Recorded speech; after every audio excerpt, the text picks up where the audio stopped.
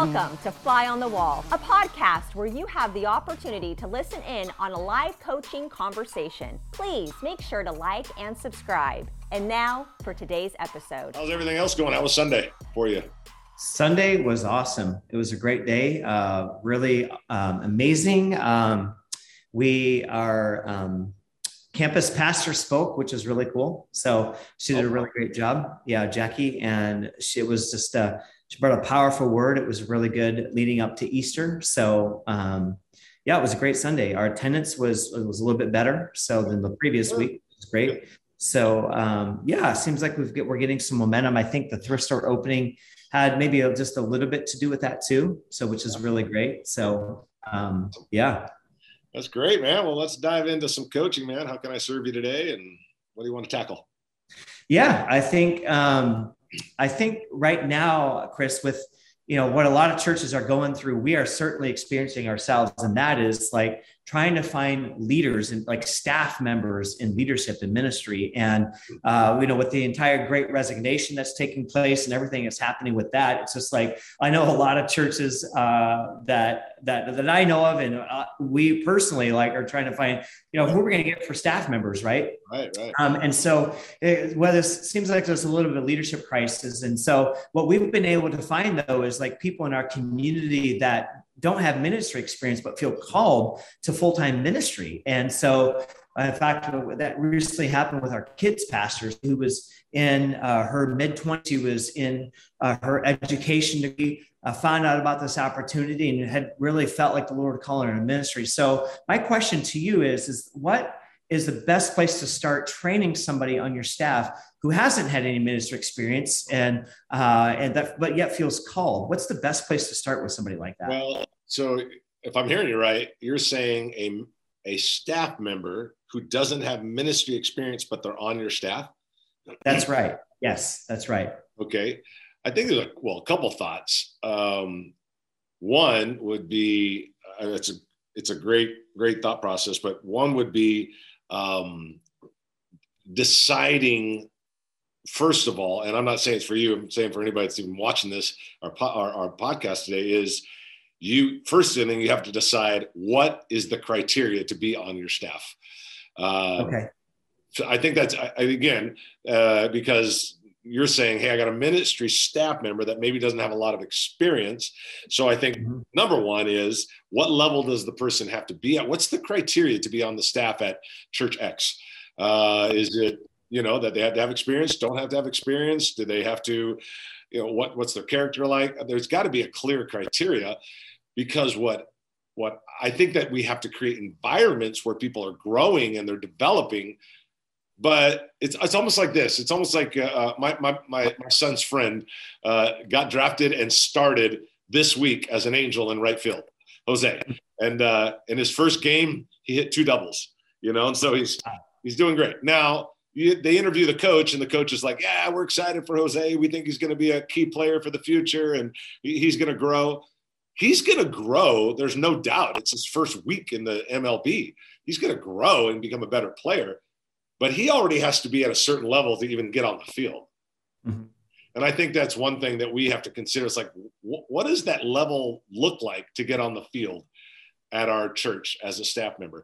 Then as it pertains to once they're on that field, there has to be a methodical process by which we develop these leaders and cause them to become greater. The one thing that they have to possess, Kevin, they have to possess a desire to grow and develop.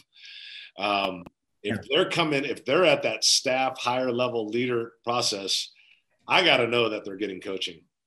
I got to know that they're on the phone at least once a month, that they're in a cohort with a bunch of other pastors that are children's pastors or worship pastors or whatever. Right. They're getting the coaching, they're getting the help, they're getting the growth. If they're not getting that, or they're not seeking that, that's a pretty big issue. And so I want to know that I'm investing them. I'm going through books with them. I'm helping them. But I also want to know that they're getting help on the outside, because in the corporate world, they call that a career path. What does year 1 look like? Year 2 look like? Year 3 look like? What should you know in year 1, year two, what should you be able to do? What skills should have been developed? Those are some of the things that cross my mind, but it comes down to their desire when they're on the staff. Are they hungry? Do they want to learn? Do they want to grow? Do they want to develop? You know as well as I know, dude, you can literally throw coaching at someone that you know needs it, and they don't ever take it. And So what you're saying is teachability is like the foundation should be like the foundation of somebody coming on staff then. Is that right? I think foundationally, absolutely. 100%. Teachability, desire, want to grow, want to develop. I'll take that all day long, dude. Give me someone that just wants to grow, wants to develop, kind of keeps messing up a little bit, but dude, they're trying, man. They're reading every book. They're getting all the teaching they can. Yeah.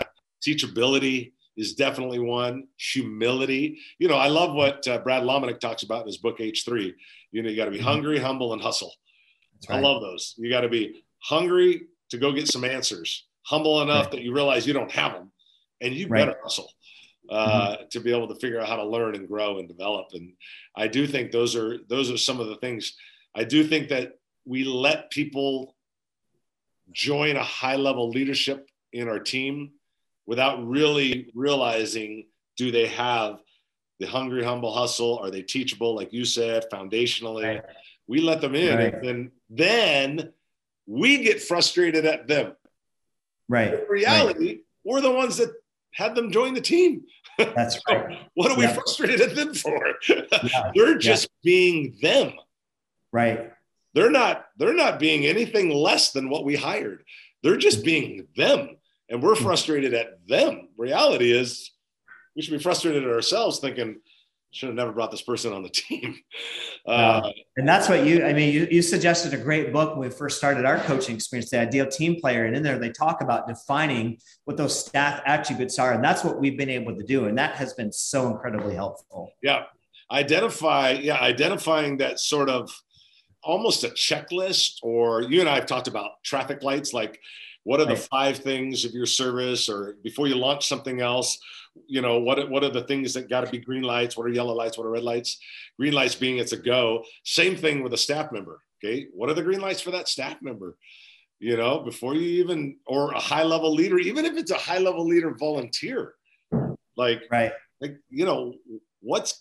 the 5 things that they better possess? Because if they don't, you'll get frustrated at them, and they'll ultimately get frustrated. Then you got to ask them to leave. It's a mess. So it is. knowing that up front, and then I will tack one more in there, and I think you and I've talked about it before, but just in case, that when you bring someone in that high level leadership team, have those 4, 5, 6 things that they have to meet, but also have a very clear document that's titled "What It's Like to Work for Kevin Foster." Right. Yep. Oh man, that like for mine, it's like you better return text on the same day. You better return emails. You better return calls. Don't show up late to meetings. Right. Those are like pet peeves of mine. So instead of your staff member figuring it out in 6 months, like, wow, Kevin really gets irritated by this, just tell him up front. Right. What is it like to work for Kevin Foster? So yeah, it's really great.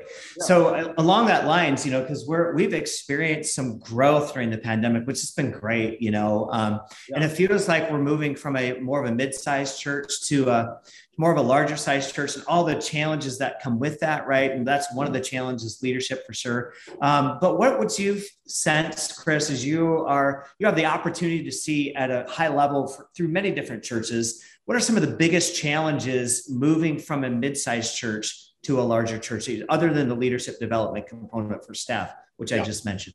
Yeah, absolutely. I would say what separates, I would guess I would probably rephrase that to kind of what separates leaders that lead up here to leaders that maybe don't quite lead up there. One is I have noticed, here's what I've noticed. There is a relentless pursuit of getting the highest level leaders on your team. Right. There's a relentless pursuit. So it's more than just leadership. We already talked about that, but the pursuit of a relentless pursuit of I'm getting high level leaders on my team. Right. That's one thing. Second thing is I've noticed that they become extremely mission critical. Mm-hmm. They become very, very focused on what they do. So in other words, it's like, I'm not doing all this anymore. There's only you and I talked about this before. There's only 3 or 4 things I do. Right. There's 3, 4 very mission critical things where I need to be putting 60 to 70% of my time. I've noticed, if I look at it, I have noticed those 2 things step out the most. One is, man, they just pursue getting great leaders around them. Number 2 is they get insanely mission critical. They're not doing 40 things. They're doing 3 or 4 things really, really well. You know, it's the whole In-N-Out versus Jack in the Box, you know, In-N-Out hamburgers, you know, is always packed, and Jack in the Box not always packed. Well, that's because Jack in the Box is serving Chinese food, Japanese food, and tacos and everything else. And In-N-Out's just like, this is all we do, but we do it really well. I think, Kevin, you got to get to a point where it's like, man, I got to get the best leaders on my team to go to the next level, because they're the ones that are going to take you there. You'll never go farther than the 3 or 4 people around you.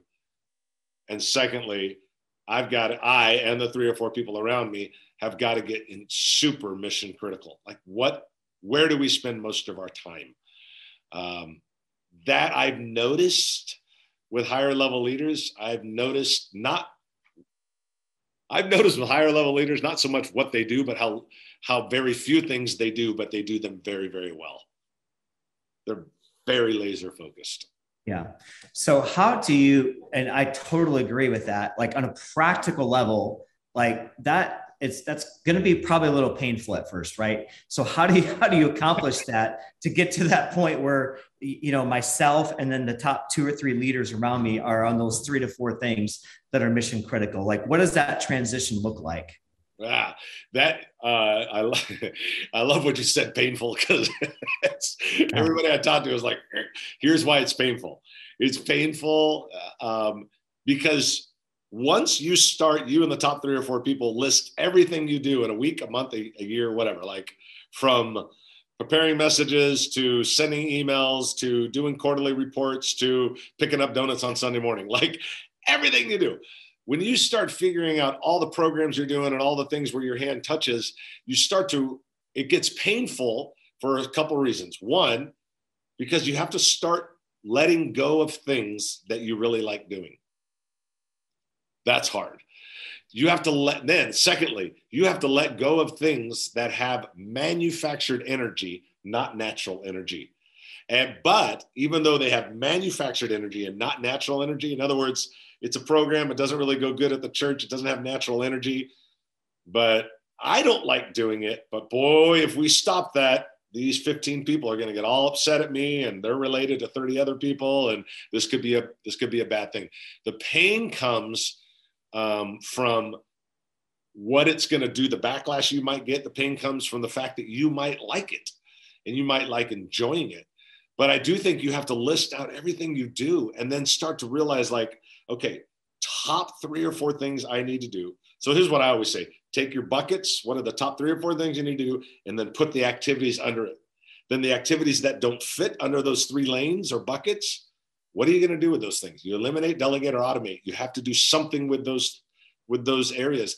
And it is very painful because you got to give up stuff other people like, and you have to give up stuff that you like. And not everybody is willing to do that. Here's what I always say. Your ability to go to the next level will always come down to 2 things: your willingness to change and your tolerance of pain. Your ability to go to the next level will come down to your willingness to change and your tolerance of pain, because it will come with it. But I'm telling you, you can't go to this level and stay down here picking up donuts and trying to run some program in a church of 500 where 8 men show up to a pancake breakfast. Like, there's certain things you got to be like, I got to give that up. And not only do I have to give it up, we got to stop it all together. And it's painful. Very painful. Yeah, that's great. That's so good, Chris. I really appreciate your thoughts. There's a lot of talk right now about the doom and gloom of the future of the church, post pandemic. And we know a lot of churches aren't back to 100% yet of attendance that they were. And a lot of people are saying like, oh, they'll never come back, and so, and even there's lots of people raising issues about deconstruction with the church, saying how the church is going to look different and everything. And I just kind of wanted to get your thoughts for this last few moments that we had together. What do you see for the future of the church? Yeah, man, that's a great question. I think a lot of people are circling around that. I think that what we've been through is nothing a Bible college prepares you for. It's nothing that I think the last one was 130 years ago, so nobody alive on the planet has ever gone through it currently. And it's unique. In no particular order, I have some thoughts on that. I do think for a lot of churches, that Church Boom does an initiative called Church Rescue. We're going to be doing with you guys, where we rescue churches that are dying. And in 2019, America lost over 10,000 churches. And I think the 2020, 21, the numbers haven't come in yet. I can't imagine what it's going to be like. But here's what I do know. I think crisis speeds up failure. So the church was probably already suffering, and it just kind of sped it up. What I do think that we learned from it, or what the church ends up looking like, I don't think the church is ever going to go away. I think Jesus said, I'll build my church. And I do think if we're not careful, we'll become a European nation. And what I mean by that is not too Christian oriented. We're headed there. I don't know if anybody's realizing the sleeping giant about it, because we're losing so many churches. But I would say that another thing I would say is that talking about pre-pandemic probably needs to come to an end. And so I don't know if you're muted or not, Kevin, but I can't hear you on this side. Yeah, nobody help, you're muted. It's okay. I just didn't know. But I think some people still kind of go in that pre-pandemic world of like, man, we used to have 1,000, now we have 600, and we're still coming back. It's like, I think you need to draw a line in the sand and say, this is who we are today. We're a church of 600. We're not a church of 1,000. Or we're a church of 200. We're not a church of 300. I think you have to be honest about that. I do think that what has changed over the last few years is that, and I think pandemic just exposed it, I think people want to belong before they believe. So engaging people quicker, I think, has become a big thing. Engaging people into the life of the church. I think people view it as they come is more of just belonging to it rather than believing it. But we do need to get them in. We need to get them to be a part of it. We have to engage people faster, because they check out our church and they won't be around long enough if we don't put their foot into the cement of our church. That's good. But I do think, I think online presence has become important more than ever. I'm not against online church, but I am a huge fan of being with people. I think we're meant to be together. We're meant to be in the same house. I think someone that just says, I'm just going to do online forever, and they're healthy enough to not be online. I get it if you're hospitalized or whatever it is. I get it. Online's great, for a lot of reasons. But if you're healthy enough, you need to be in church, for sure. Well, it's so crazy. We just opened our thrift store, right? Just a couple of days ago. I saw a couple come into the thrift store on Friday, and they went right up to me and said, "Hey, Pastor, how's it going?" And I have never seen them in my life. And they said, "Hey, we know you don't know us, but you're our pastor. We've been watching you for the last 2 years." Wow. And I said, "Really?" They said, "We haven't been to your church yet, but we want to come eventually. We just don't feel comfortable yet enough to come, but we want to come, but we just want to let you engage. We heard you open the thrift store. We wanted to be a part of it." So I mean, and that's just like ministry, like what you said earlier, like Bible college doesn't prep you for that, man. It's just, it's so different right now. It is. And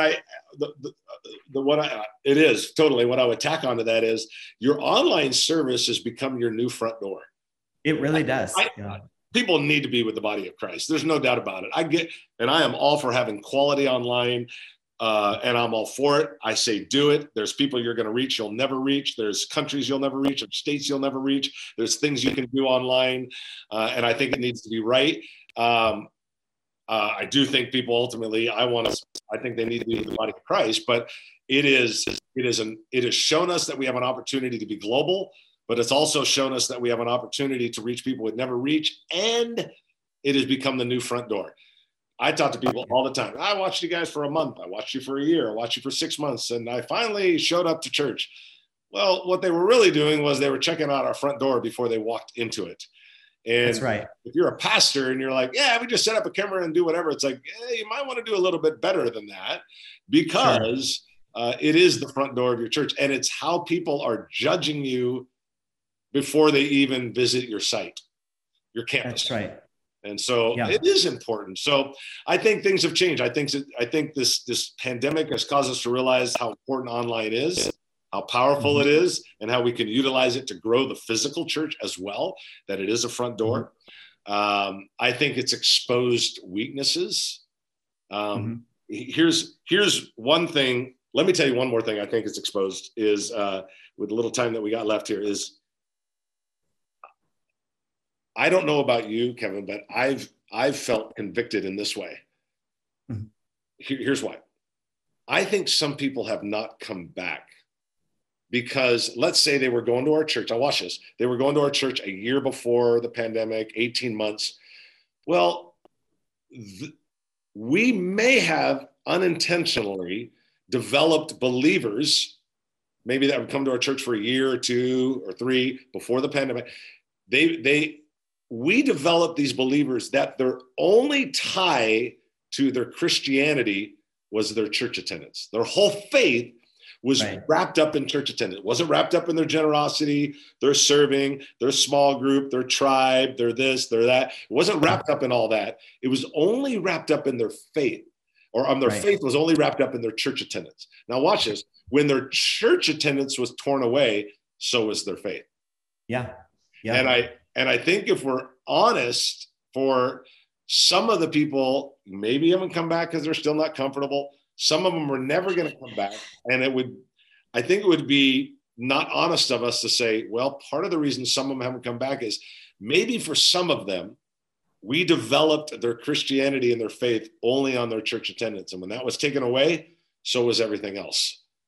Rather than getting them engaged quicker to serving in groups and getting them plugged into the tribe. They just came twice a month for the last year. Then it was taken away. And then now it's not that important to them anymore. Well, that's because there was only one tie to their faith, and that was church attendance. Yeah, that's good. And could it be, and this is what you and I have talked before, the lack of churches having structure and systems in place to move people from one step to the next step. Yes. I think we're seeing the tragedy of that happening in most churches post-pandemic, whereas before it was kind of a Band-Aid because we could just put on a good show and that would keep people entertained for a while. But now that we've not engaged people, now we're seeing the results of that. Yep. And I think engagement over attendance. I keep saying that to everybody. You just get your team to say, hey, we're gonna get 15 new volunteers every single month. Let's all work on it, or whatever the number of size of your church is.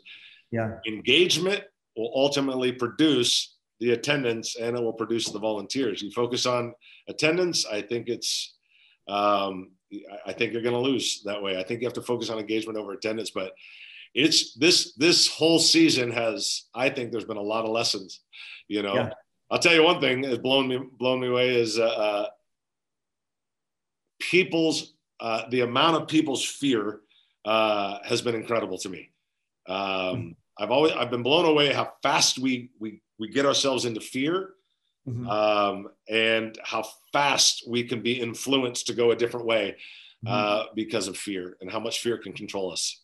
And that's why the local churches need to be strong, because we can combat that. Absolutely. Yeah, absolutely. We do. We need to be strong. One thing I really like what you're doing with Church Boom and these coaching is because you have a positive view. Man, we have some challenges as a local church we've never had before. And that's why I feel so connected to what you're doing is because, Jesus said, I'm going to build my church, right? No matter what. Even though the gates of hell will try to prevail against it, it won't. And you have that same type of fighter mentality. And I know we all have challenges as churches, but and it may look different. It may be different, but nothing's going to stop the Church of God from moving forward. Nope, 100%. I couldn't have said it better, man. That's encouragement. Last encouragement is let's keep moving forward, brother, because let's get focused. It takes work, it takes process, it takes systems, it takes strategy, it takes getting mission critical, it takes getting laser focused. We got to engage people quicker, but hey, we serve an amazing King, and he is strong and powerful and mighty, and we can go after it. And I believe over the next few years that if we can just get refocused, re-engaged, get laser focused, man, I think that we can come back stronger than ever before. Why not? That's just the kind of God we serve. So, yeah, man. Well, dude, hey, I need to jump on the next call, but always great talking with you, Kevin. Sure do appreciate you, buddy. Thank you, Chris. I appreciate it, man. Have a good day, man. Yep. Okay. All right. Bye-bye. Thanks for stopping by today. We hope you enjoyed it. Don't forget to like, subscribe, and to be on the lookout for more podcasts from Fly on the Wall. See you next time.